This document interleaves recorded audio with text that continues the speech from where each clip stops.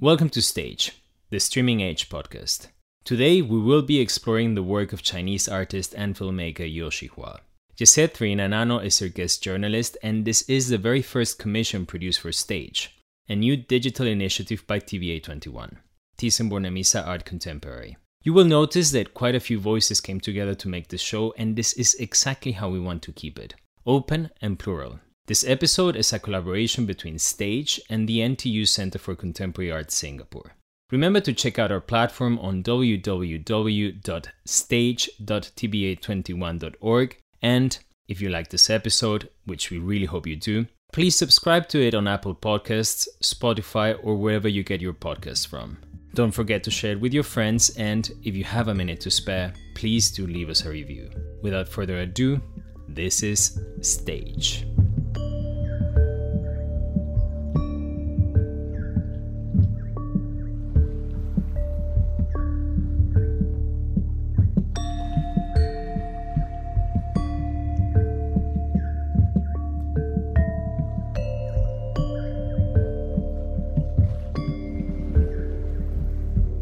As I said before, the reality has been that environmental defenders have been victimized and have been ultimately murdered for their work. Clearly, the work of environmental defenders have always been dangerous. Our very lives have always been intertwined with the bountiful land and environment that a mega biodiverse and natural resource-rich archipelago such as the Philippines has. And oftentimes, our lands and lives stand in opposition to powerful business interests.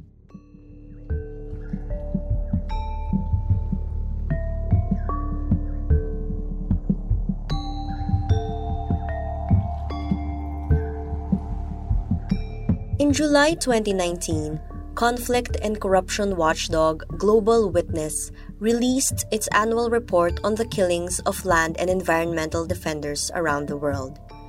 The Philippines, an archipelago of more than 7,000 islands, was ranked the deadliest country in the world for those protecting the environment, with 30 people murdered in 2018 alone. In their struggle to protect the environment and their communities, green activists and defenders in this Southeast Asian country have faced a wide array of threats and harassment. Despite these dangers, their fight for environmental rights and justice burns brighter than ever. My name is Jhesset Thrina Enano. I am an environment reporter from Manila, Philippines. In this podcast, we explore the state of environmental defenders in my country and paint a picture of what it means to stand up for the environment at a time of planetary and human rights crisis.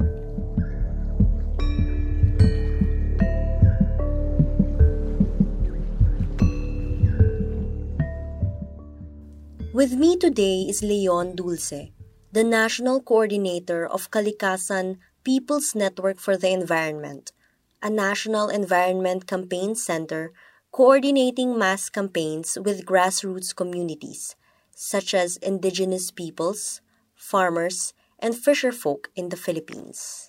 Leon, can you share with us some of Kalikasan's work in monitoring attacks on environmental defenders in the Philippines? So, Kalikasan started recording environment-related killings in 2001 when a number of our anti-mining comrades in the island of Mindoro were murdered under the auspices of the government's counterinsurgency program. So since then, extrajudicial killings of environmental defenders and other environment-related human rights violations have exponentially increased. No?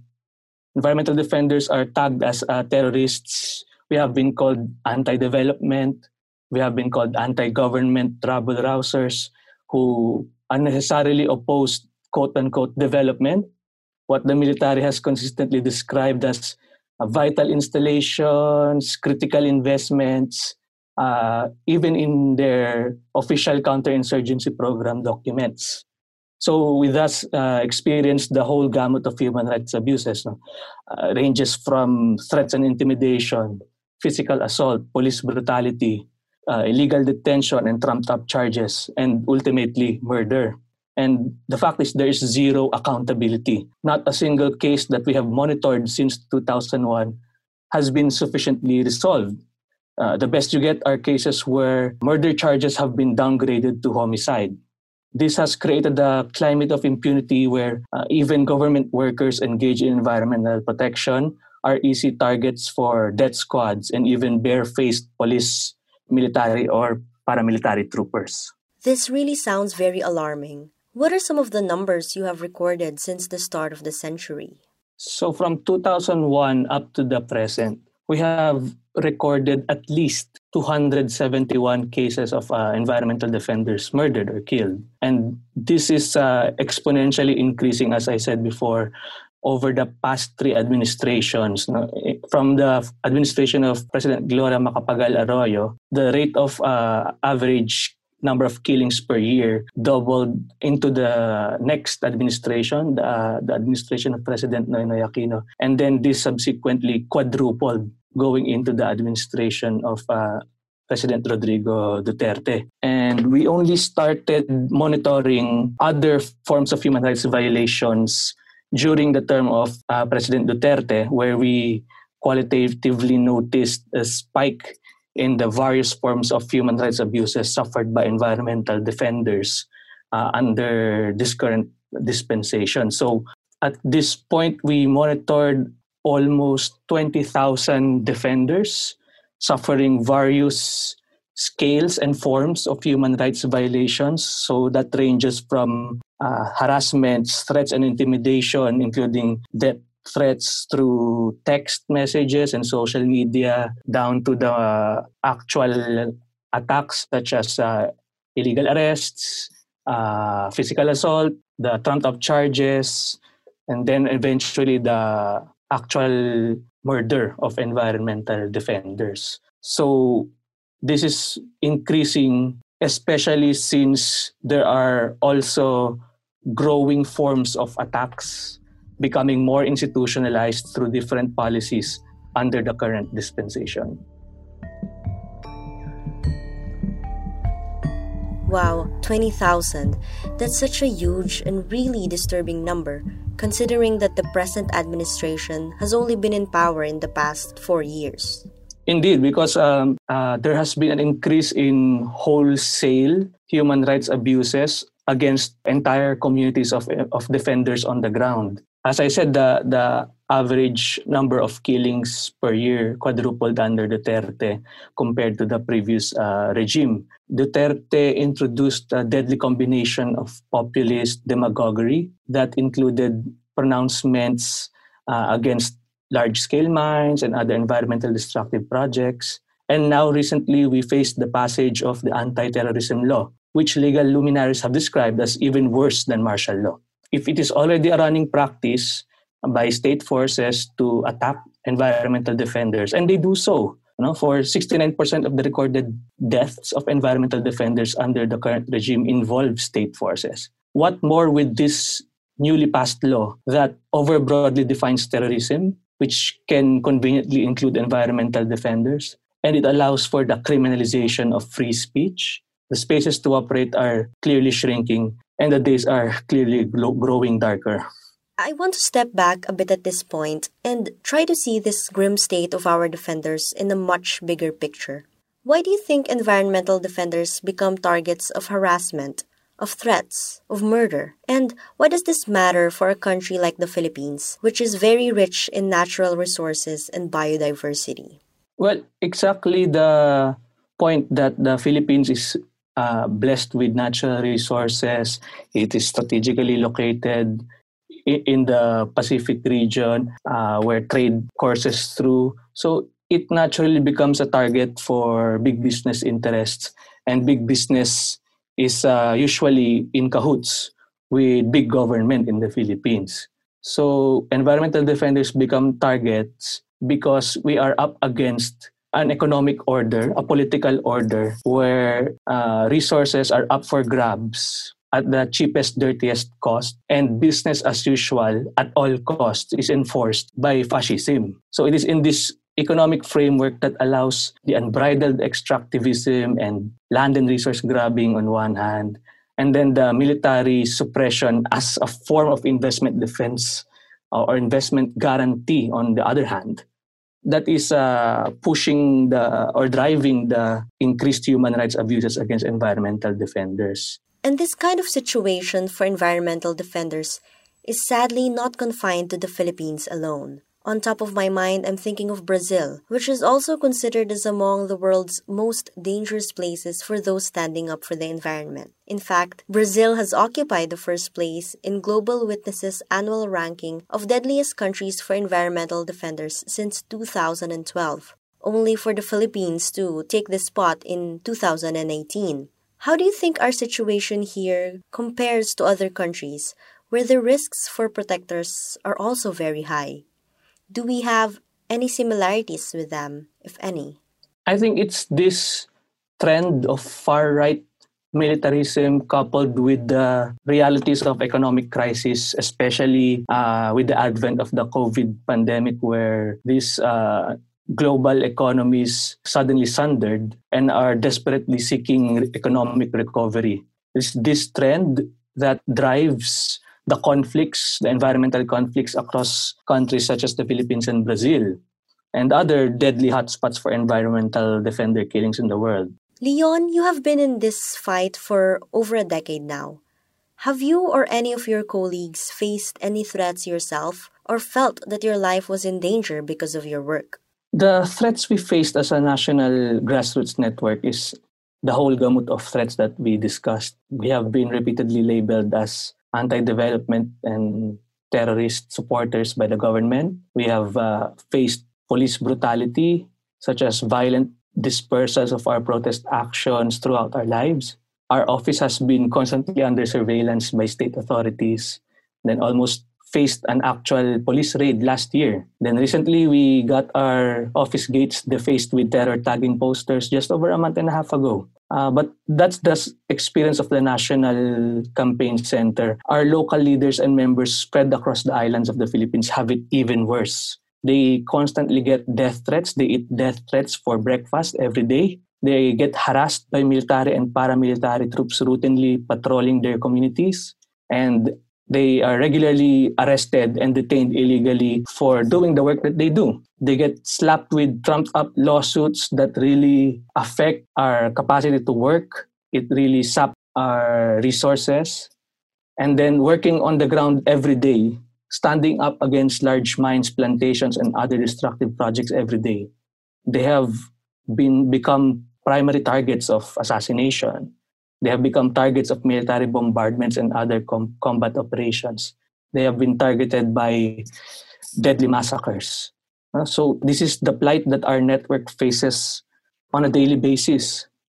What do you think needs to be done to ensure the protection of environmental defenders like yourself? And most importantly, those in communities who do not have access to the same safety nets and security measures that those in bigger organizations have? I think the overarching solution to the situation faced by environmental defenders and the situation of the Philippine environment itself is to fight for more and more democracy. The greater spaces we have to demand for change, the greater spaces we have to push back against destructive, extractive projects, the better chances we have of being able to win a better world, to build a better and more sustainable society as compared to the business as usual that we are facing right now.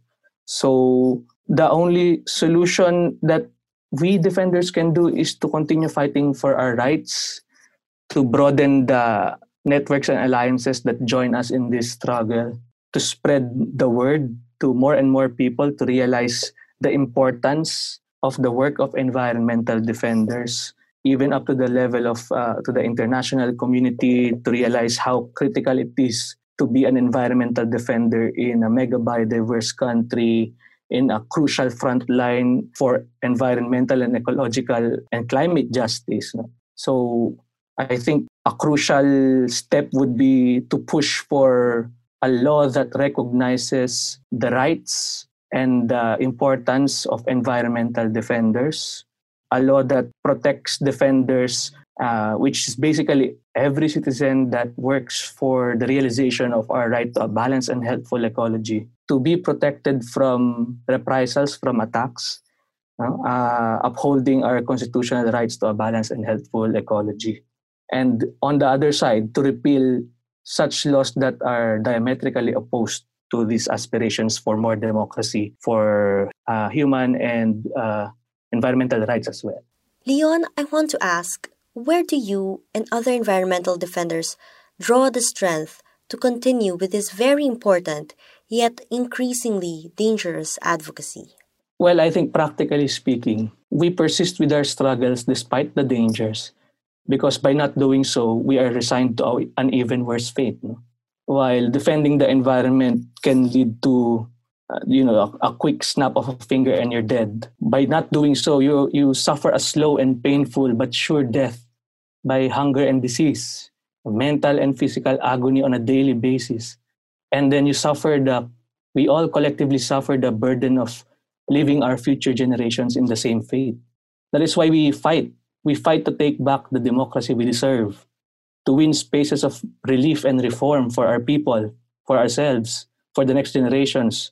Whether it's small and temporary, but at the very least, it is a vision, a sliver of the future that we want to win. No? So the unrelenting hope to win bigger victories later on in our lifetime is what drives us to stand our ground. It's not a war of quick victory that environmental defenders can win overnight, because we know we're up against big and powerful systems of oppression and suppression and exploitation in the world. So it's easy to feel anger, pain. It's easy to lose hope, but the solution is just to rest, to recover yourself, and to pick yourself up and start all over again. Because at the end of the day, if you do not continue to hold on to the hope, to the courage of your fellow defenders who know in their hearts that we are on the right side of history, you will only become part of the problem. So always become part of the solution. It's allowed for activists to rest, but it is necessary for activists to continue carrying on the struggle no matter what happens, no matter what the cost.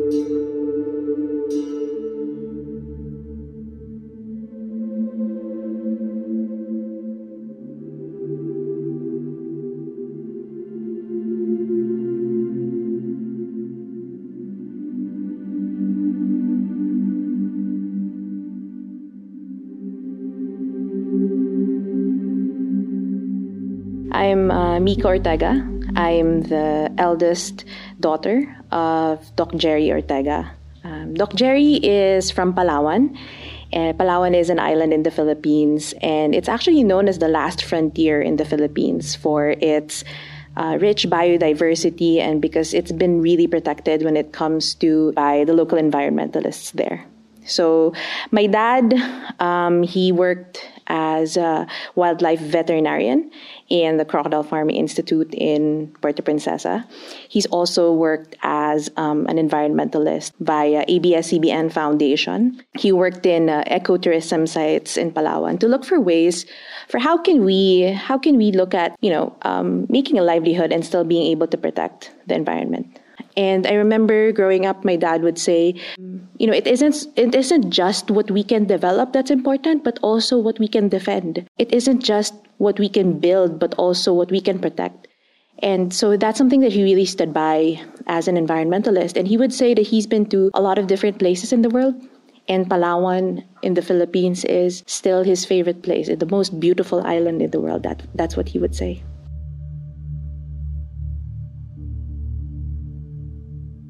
In 2011, my dad was killed by a lone gunman when he was looking through a thrift store in Puerto Princesa.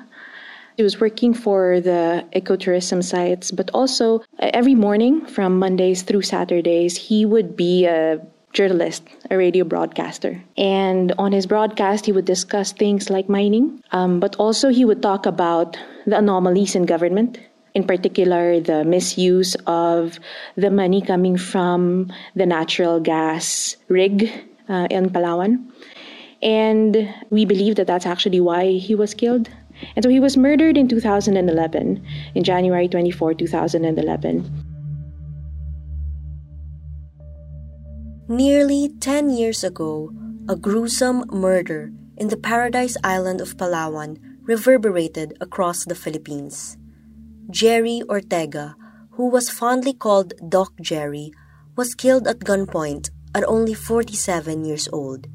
He was an environmentalist and a journalist who spoke fiercely against mining in his island hometown, and a community organizer who rallied both simple folk and powerful people to protect the environment and its natural resources.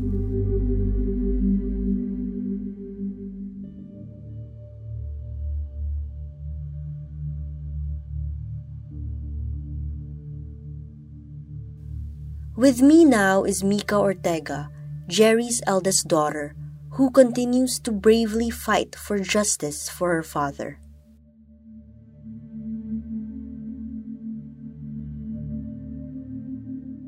Mika, I understand that this is still difficult, but can you take us back to the time when Doc Jerry was taken away? Yeah. So I was 22 when my dad was killed. I was working in Manila. And I remember being away from my family then and needing to go home. It was actually the first night of the wake when we were there. I remember standing in the middle of the chapel, being surrounded by the people that I recognize from the communities that my dad helped. And we all had this moment when the community basically really surrounded me and hugged me, and we all cried together. And that's really an immediate impact, I think. And so when he died, something comes to mind, really. It's I believe it's a passage from the Talmud or the Quran. And it says something like, "He who takes a single life kills a world entire." And that was so true with my dad. When he was killed, they didn't just kill my dad. They killed my mom's husband and my grandmother's son and the community's leader and the radio broadcaster that a lot of people listen to in the morning. And so a lot of the versions of him also died with him. It's an entire world. In the middle of the wake, just within the week, I think 3 days after he was murdered, Gina Lopez, who would later become the secretary for the Department of Environment and Natural Resources in the Philippines, Gina Lopez went to Palawan and launched a campaign to stop mining in Palawan. That was 3 days after he had died. And then towards the end of the week, when we would lay him to his final resting place, there was really a big convoy of people.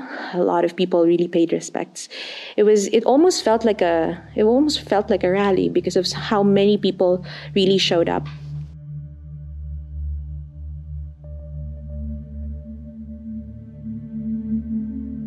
Of course, we know now the Philippines is among the most dangerous countries for environmental defenders in the world. It is also among the deadliest for journalists, and your dad was both. Were there any threats to his life before the murder, and how did he react to them? And in the 10 years since he was killed, how has been your and your family's struggle for justice? I was in college, actually, a few years before my dad was killed, when someone else was killed, a family friend who was a radio broadcaster. After he was killed, everybody looked at my dad as the possible next target.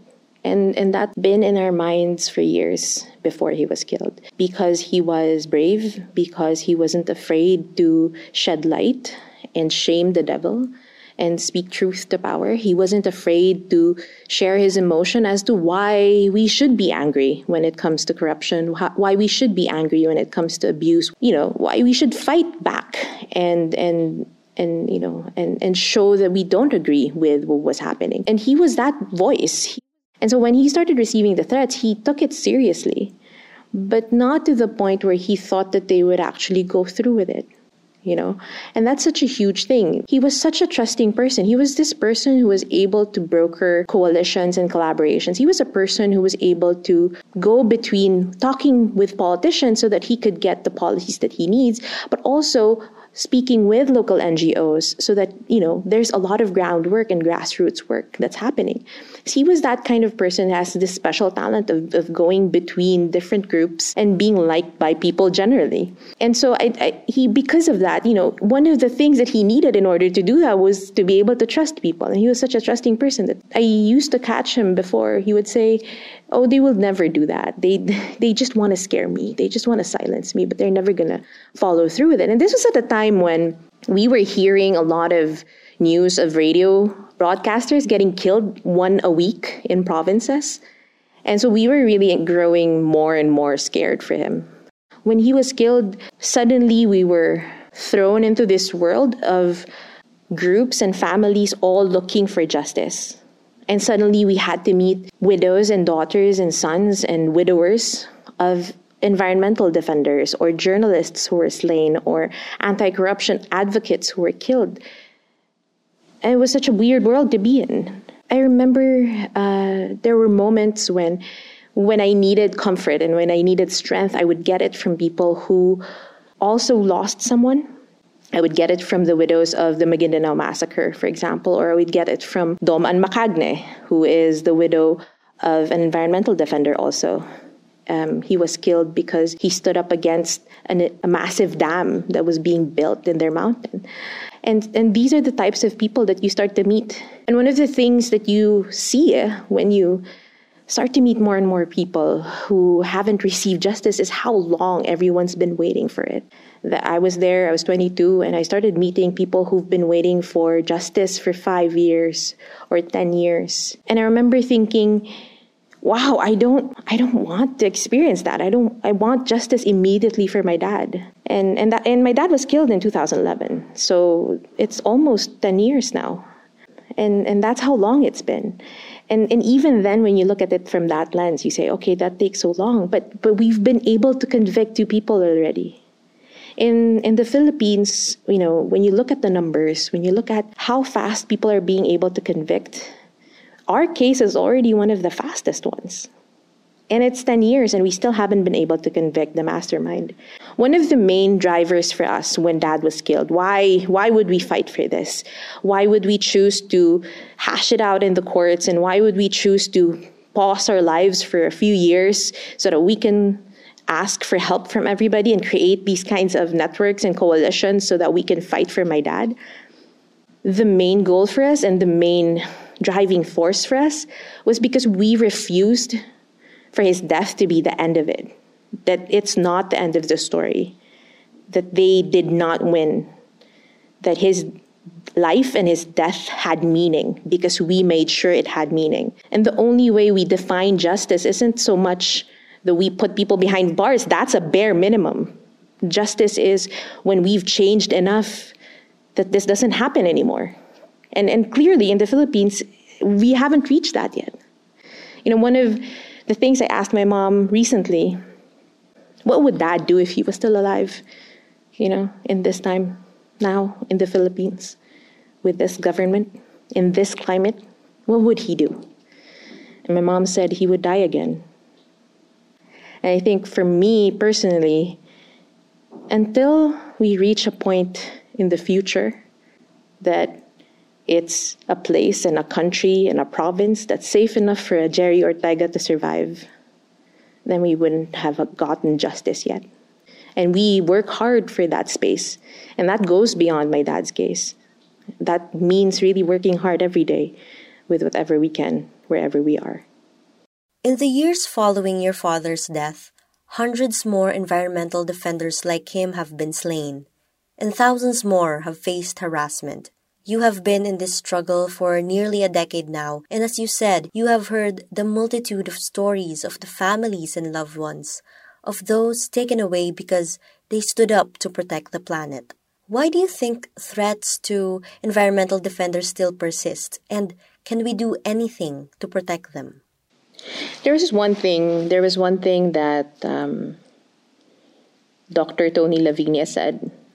He was talking about the environmental situation in the Philippines, and I remember him saying, we need to fight for environmental defenders, for truth tellers, for people who are dissenting, because we need them. We always need their voices. I think one of the things that we would see is the more these voices, these brave voices are snuffed out, there is a chilling effect. People are more afraid to speak out, and their voices are gone because these are people who would represent their voices, would articulate their feelings and their concerns, right? And you always need those kinds of voices. So that's important. One of the things that we look at really is impunity. And that's a word that gets thrown around a lot. But really all it means is that when you do something bad, you don't get punished for it. And that sends a strong message to people. It sends a strong message to would-be murderers. I can get away with it, so I can murder someone.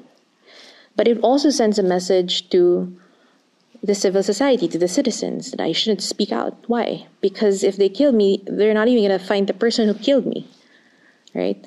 I think fighting for justice, there's really the fight for accountability that we need to make sure the guilty are made to pay, and that sends a very clear message to people. But also, you know what? That we don't leave the voices like my dad alone when they're still alive. That we start defending them when they're still there. And when we start to see voices, strong voices, courageous voices defending us and speaking on our behalf, we need to also lend our voices to. It's a difficult thing to ask for, honestly, right now, in these days. But we have to look for a way to fight back. I don't know, honestly, what the solutions are. I don't know. I think part of the struggle is really that it is a struggle, and that we have to keep showing up every day. Mika, how do you think generations after your fathers, and even after yours, can keep the flame burning for environmental justice in the Philippines, particularly when it feels more and more elusive these days? It's been happening for years, this culture of death. I think when you look at the environment, when you look at environmentalism, the very essence of it really is fighting for life. The very essence of it is fighting for all forms of life. And it's a counter-narrative, isn't it? To fight for a culture of life instead. And I think that's important. That's the first one. The second one, I know that it's hard, and it's always going to be hard, and this is something that I personally need to be reminded of every day. But I remember one time when I was in high school, and my dad was fighting for something. He was fighting against corruption and potential anomalies with the funds in Palawan. And I remember that the radio commentator asked him, "Why do you fight this? You're alone in this. You have no one else with you. You're the lone voice." And I remember him saying, "I liken myself to a single flame of a candle in a corner of a room. And I know I can't give light to the entire room, but I can give light to that corner. And that corner is worth fighting for." And I remember that thing always, all the time. We need to fight we need to fight to win. We need to fight with very clear goals and very clear milestones, right? We need to be practical about the way we approach things. But at the end of it, at the very core of it, you fight because it's the right thing to do. It's not easy. I don't think it's going to get easier, but that's the only choice we have.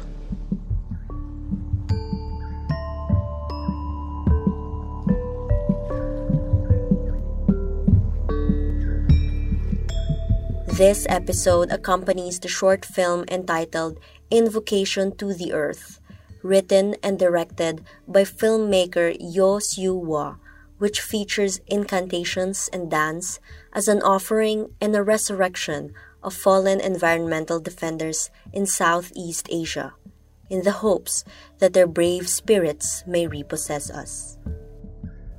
I am Jhesset Thrina Enano. Thank you for listening.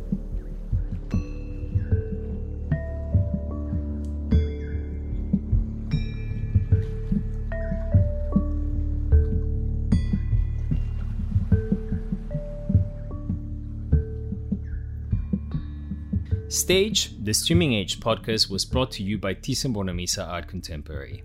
This was a co-commission between Stage and the NTU Center for Contemporary Art Singapore. Special thanks to Utemete Bawa and Ana Lovecchio, and remember to visit our website to experience Yeo Siew Hua's work on www.stage.tba21.org. If you enjoyed listening and want to stay up to date with future episodes, please do subscribe to our podcast via Apple Podcasts, Spotify, or whichever platform you use. Reviews and shares are always deeply appreciated. Today's artist was Yeo Siew Hua. The interviews were conducted by Jhesset Thrina Enano. The editor-in-chief of Stage is Francesca Thyssen-Bornemisza. Carlos Urroz is the director of Thyssen-Bornemisza Art Contemporary. Soledad Gutierrez Rodriguez is our content curator. Our producers are Soledad and myself, Igor Ramirez Garcia Peralta. Nina Speranda and Gidra Bejodova are our project managers. Elena Utrilla is our production assistant. This episode was edited by Ana Esteban, and our theme music is by Carl Michael von Hauswolf. Thank you for listening.